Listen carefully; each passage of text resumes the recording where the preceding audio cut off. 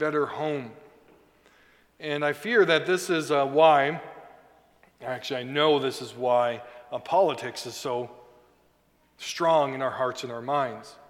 There are many competing views in this world of what will give you that good life, what will give you that kingdom.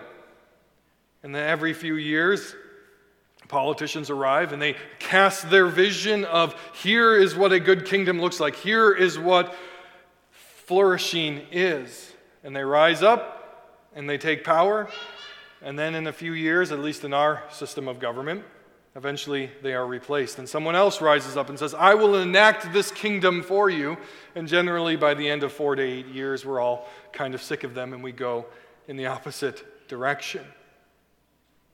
Politics promises us a kingdom, but yet world history is one long, sad story of how human governments can't do that.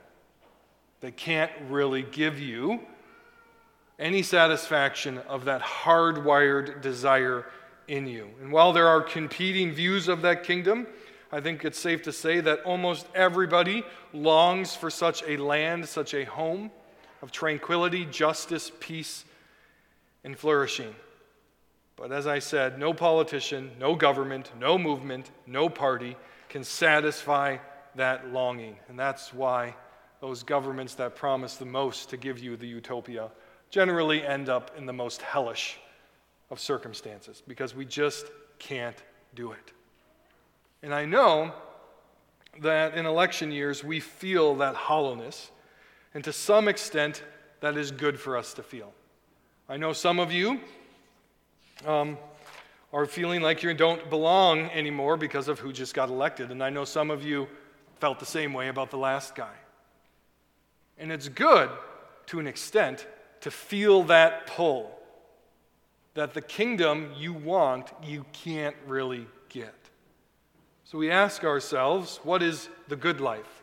What is the good home, our kingdom, and how do we get it? And I think that's where 2 Samuel 7 is particularly helpful for us today. David, after years of being on the run for his life, after years after he was given the promise by God that you're going to get this kingdom, and he ran around hiding in caves and scratching off of rocks for a living, he's there.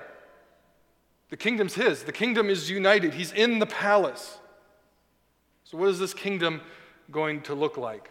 In this passage here, 2 Samuel 7 and 8, is central to the entire book, or 2 books of 1 and 2 Samuel. This is the heart of it. And really, this is central to the entire message of the Old Testament and the entire message of Scripture. David is a king now, and he's given promises from God. We often refer to this as the Davidic covenant. This is a covenant of promises that God is going to give to David. And after David dies, after Solomon dies, the prophets will point back to 2 Samuel 7 again and again and say, this was the promise for a Messiah. When is the Messiah going to come? Israel, in her exile, would hold on to these promises in 2 Samuel 7, saying, one day we will get that kingdom. And 2 Samuel 7 builds that foundation of why Jesus shows up on the scene and says he's the son of David. In other words, this passage is kind of a big deal. And there are 4 things I want us to see from this passage that can help us to better understand our upside-down world and that longing we all have, rightly have, for a greater kingdom. And the first thing I think we need to see here is that God's grace trumps our works. God's grace trumps our works.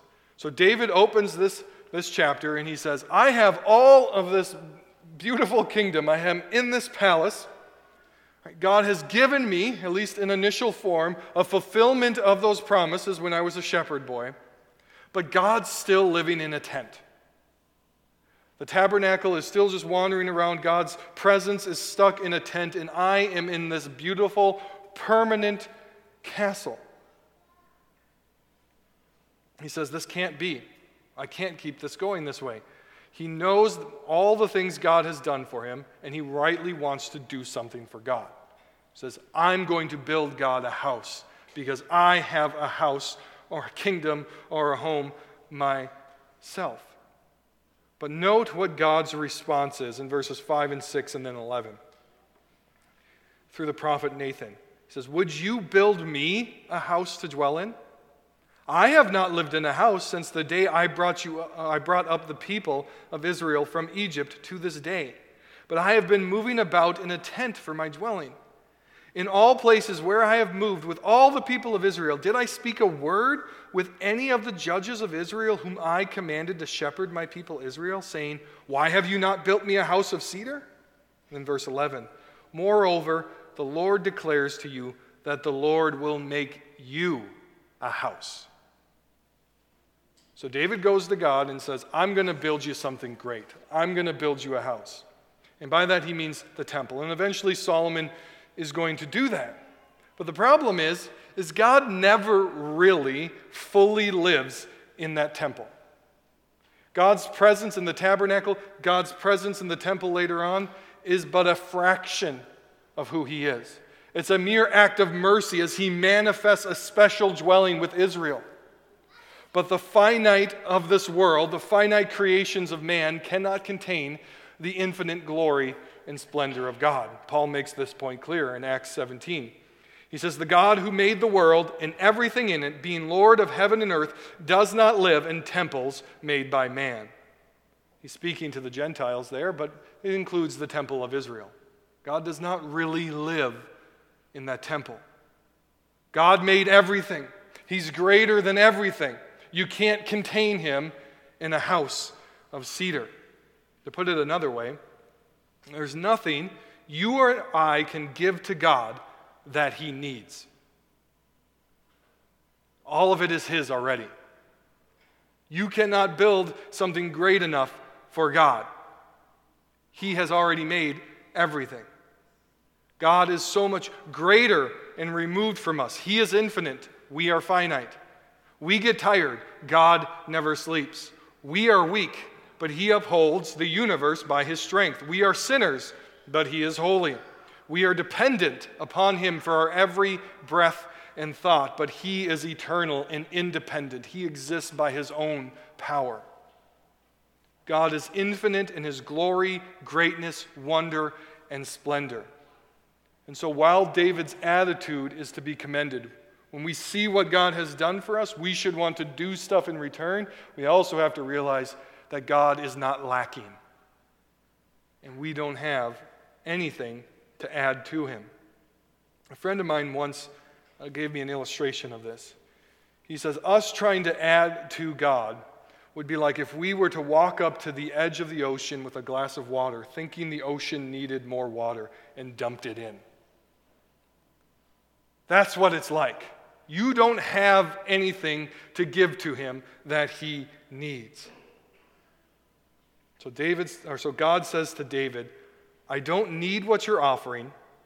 I have no need for a house on this earth, but I will make you a house." So David wants to do these great works for God, and God says, "How about I do that for you?" That's the grace.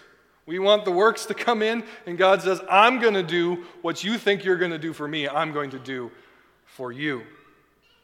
And this is a metaphor for the whole works-grace relationship. We so desperately want to claim some credit for our salvation, some way that we added to it, some way that we are better than those people who did not repent and believe or who have not. But the Bible reminds us again and again that God saves us wholly by grace, wholly by his works, not by our own. That doesn't mean that we don't respond in faith, we don't live out our faith, but it means that God is greater than us. And if he does not act, there is no hope for us. So we do not need to build God a house because he instead will build one for us. We do not need to save ourselves, for God has saved us in Christ. We do not need to fix this world and turn it into a utopia because God is doing that through the rule and reign of Christ. We do not need to build a kingdom by our knowledge or strength, for God has established an eternal kingdom that cannot be shaken. And as we turn to the specifics here, there are two sets of promises that God gives to David about this house he's going to build him. The first set, in verses 9 through 11, are given to David for his lifetime. The next set, which we'll cover in a minute here, is promises for after David has passed on. And there are really four promises that God gives in these verses for David's lifetime. First, God promises to give David a great name. He says, David, I am going to give you this great name. And part of that is tied to the fact that David will be the pinnacle. This is the golden age of Israel in the Old Testament. They've never reached this peak beforehand, and it's only downhill from here throughout the rest of the Old Testament. David is going to have this great name because his enemies are going to be defeated and Israel is going to thrive. But as you're reading your Bible, you should note that this promise of a great name does not start with David, but it really starts with Abraham. God promises to Abraham that he will give him a great name.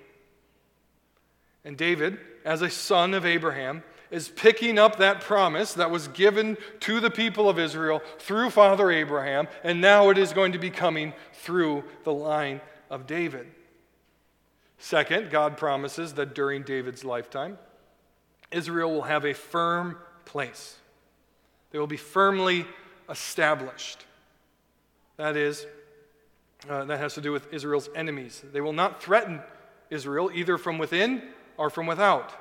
Third, God promises to give Israel rest. So in that firm place and the rest is the same way. They will have peace. They're right there together. They will have peace with God, and they will have peace with each other and their nations and the other nations. Fourth, he's promised that David's house, the line of the king, will be established. That is, David will have an heir who will sit upon the throne, that his dynasty will be established. Now, all of these great promises are given to David, and he will get to enjoy them in his life. But we need to note here that there is a condition. There's an underlying condition to these promises. David must obey. David must continue to be faithful to God. All of these four blessings hinge upon his continued obedience, him continuing to be a God or a man after God's own heart. And the sad reality is that man never lives up to those conditions. Just in a few chapters, David will see a beautiful woman naked on the roof, and all of these promises that God gave come to nothing. So God will confront David through the prophet Nathan, and he pronounces a reversal of these promises. He says about David's sin that the sword will now never depart your house. Bathsheba gets pregnant, and God takes the life of his child. Eventually, David's other son, Absalom, will rise up from within Israel and try to take over the kingdom, and for a short period of time, he does.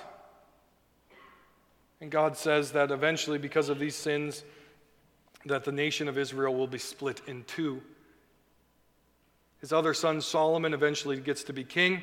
Solomon starts off fine, but then he wanders even farther off course than his father. And Solomon is an abject failure. And he's the last king of the united Israel. And the New Testament barely even makes mention of Solomon. He is just that bad of a king. The kingdom of David fell. And it fell because David fell. And it fell because David is not the one we're looking for.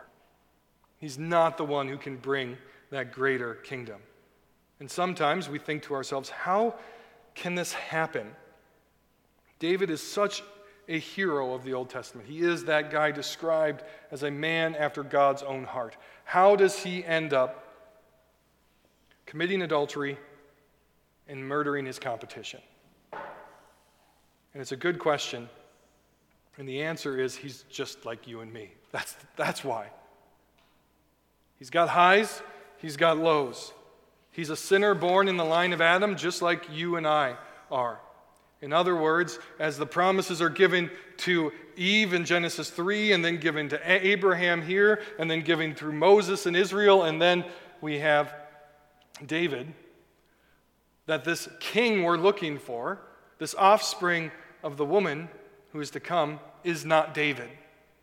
As great as he is, he can't bring in all the promises of God. And that leads us to the promises for after David's lifetime. Verses 12 through 16. I'll read them again to you. When your days are fulfilled and you lie down with your father, I will raise up your offspring after you, who shall come from your own body, and I will establish his kingdom. He shall build a house for my name, and I will establish the throne of his kingdom forever. I will be to him a father, and he shall be to me a son. When he commits iniquity, I will discipline him with the rod of men, with the stripes of the sons of men. But my steadfast love will not depart from him, as I took it from Saul, whom I put away from before you. And your house and your kingdom shall be made sure forever before me. Your throne shall be established forever. These second sets of promises here for after David's death are not contingent upon his obedience. This is where we get the idea of a Messiah, or Christ in the Greek. It finds its origin in this prophecy, the anointed one, the prince who will come, who will sit upon the throne of David, and who will sit upon that throne forever. Because when you promise that there will be an eternal king sitting upon the line of David, you've only got two options. Either there's always going to be a new king born in that line, and he'll sit on the throne forever, or you get one king. Secondly, you get one king who will sit on that throne forever. And as the prophets pick this up, it becomes quite clear that at some time there will be a greater David from the line of David who will sit on the throne of David over God's people forever. And we all know who that is today. This is why the New Testament goes through such strenuous activities to show you that Jesus is from the line of David in the genealogies. This is why Jesus is killed, and as he's killed upon the cross, the title over his head is that he is the King of the Jews. They were right. He is the King of the Jews. So there's basically these three promises given here. First is that eternal offspring. Again, offspring is a huge theme running throughout the Bible. Eve is promised an offspring who will crush the head of the serpent, who will crush Satan. Abraham is promised an offspring who will usher in all of these promises given to Abraham and his people. And now David is promised an offspring who will come and sit upon the throne forever. And Paul says in Galatians 3, referring to Abraham, and that offspring is Christ. It's him. He's the one we've been waiting for. He's the one who's going to bring in that greater kingdom. The second promise then is that kingdom. It's no good being a king if you don't have a land to rule, if you don't have a kingdom. So David's heirs promise a kingdom to rule and to rule forever. And this has special significance to Israel because of the significance of the promised land. God said, I'm going to give you this land. And then they lost it in the exile. And they would hold on to this promise. One day we're going to get it back. One day we're going to have a kingdom. And so they waited for a Messiah to usher in that perfect kingdom. And finally, he's promised an eternal throne. That when this king comes, he will never be dethroned. No one will ever be able to touch him. And that is not just the hope of Israel, but it is the hope of the nations. That this King of the Jews is more than just the King of the Jews, but he is Lord of lords and King of kings. And if he does not come, then that longing that is hardwired into us for good leaders, for a safe, productive kingdom marked by beauty and righteousness, that there's no way to get that unless that king comes. And that brings us to our last and final point. The faithfulness of Christ as our king. We can't read 2 Samuel 7 without also looking to its fulfillment in Christ. In order to have the king that we long for, we need someone greater than David, who will not fall, greater than you and me, greater than any historical figure we've seen. And that person is Christ.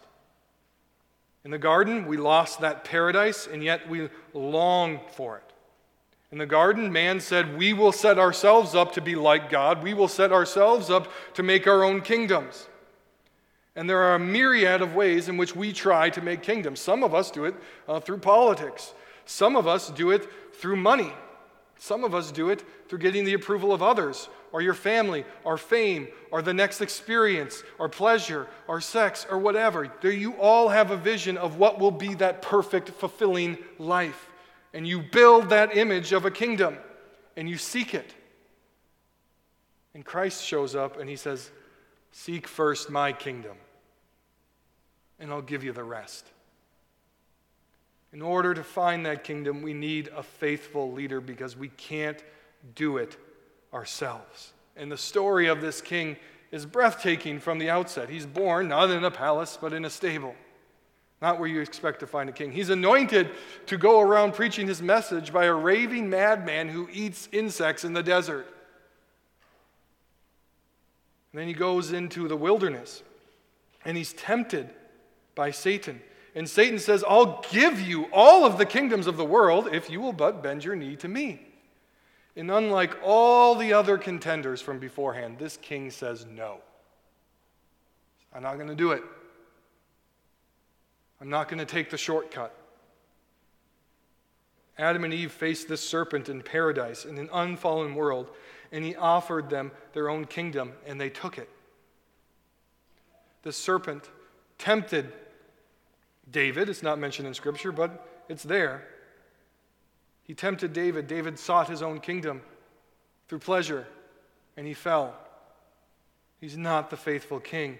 Christ, contrary to all of this, is fasting in the wilderness, has no support, no perfection in a fallen world, and the serpent offers him what the king wants, a kingdom. And he says, no. He lived a perfect life. He healed people. He taught them truth. He walked among us. He loved us. And he was one of us so that he could die in our place to bring in that which we long for. We long for such a king. We long for such a kingdom. And God has provided it.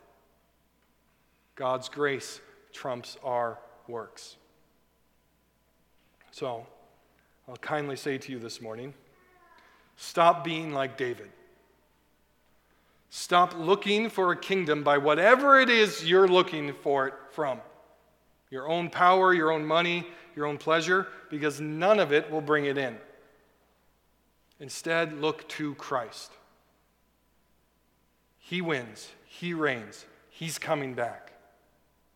And his kingdom is not the kingdoms of dirt that we have today, that are but mirages. Whether that kingdom is you, your nation, your political party, your family, your money, your career, they will all fade like everything else in this world. But Christ won't. We have this dangerous tendency as we search for that, to fulfill that longing that we have, to do that building of those kingdoms. And we start making demands of each other and of this world that simply can't be met. We search for that utopia, and we can't find it. And Francis Schaeffer warned us of that danger of looking for a utopia. He said this: utopianism is terribly cruel because it expects the impossible from people. These expectations are not based on reality. They stand in opposition to the genuine human possibilities afforded by the realism of Scripture. Utopianism can cause harm. In the home, in the man-woman relationship, nothing is more cruel than for a wife or husband to build up a false image in his or her mind and then demand that the husband or wife measure up to this false romanticism. Nothing smashes homes more than this. Such behavior is totally contrary to the Bible's doctrine of sin. Even after redemption, we are not perfect in this life. Utopianism is also harmful in the parent-child relationship. When a parent demands more from his child than the child is capable of giving, the parent destroys him as well as alienates him. If we demand in our relationships either perfection or nothing, we will get nothing. If we demand perfection or nothing, you will get nothing. Every time in this world. And maybe you're not actually demanding full-on perfection, but maybe you're demanding something that other people will never live up to, and that you yourself cannot live up to. Some of you are living in this hell because you are demanding a utopia and you are getting nothing. And you are destroying your marriages, you are destroying your kids, you are destroying your community, you are destroying your church because you are so wrapped up in pursuing your kingdom that you will never get, and you get so bitter because you can't get it, that you're destroying everything good God has given you.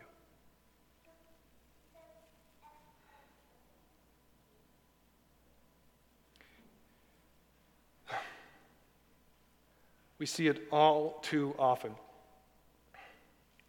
And it's hard, and it's difficult, but we have to get this through our minds. That if you will make these demands upon others, this is what you're going to get.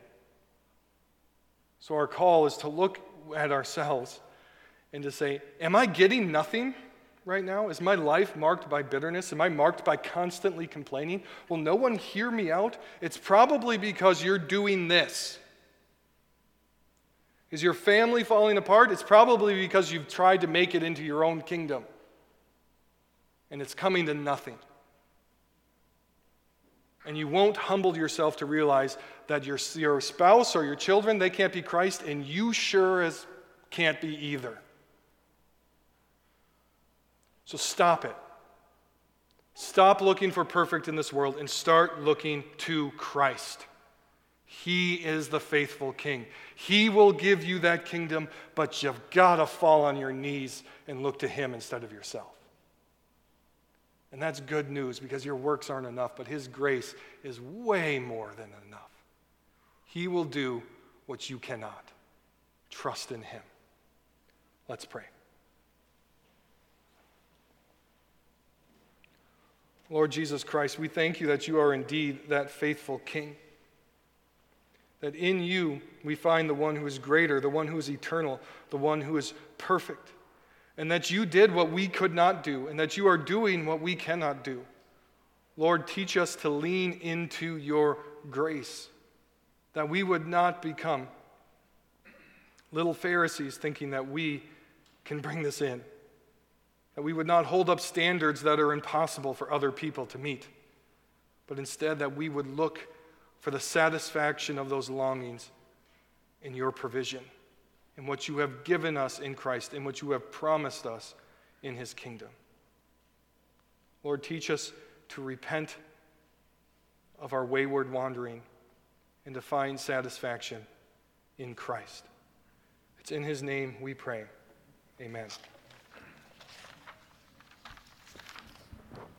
Let's close this morning by joining our voices together and asking the Lord to send His kingdom, not ours, but His,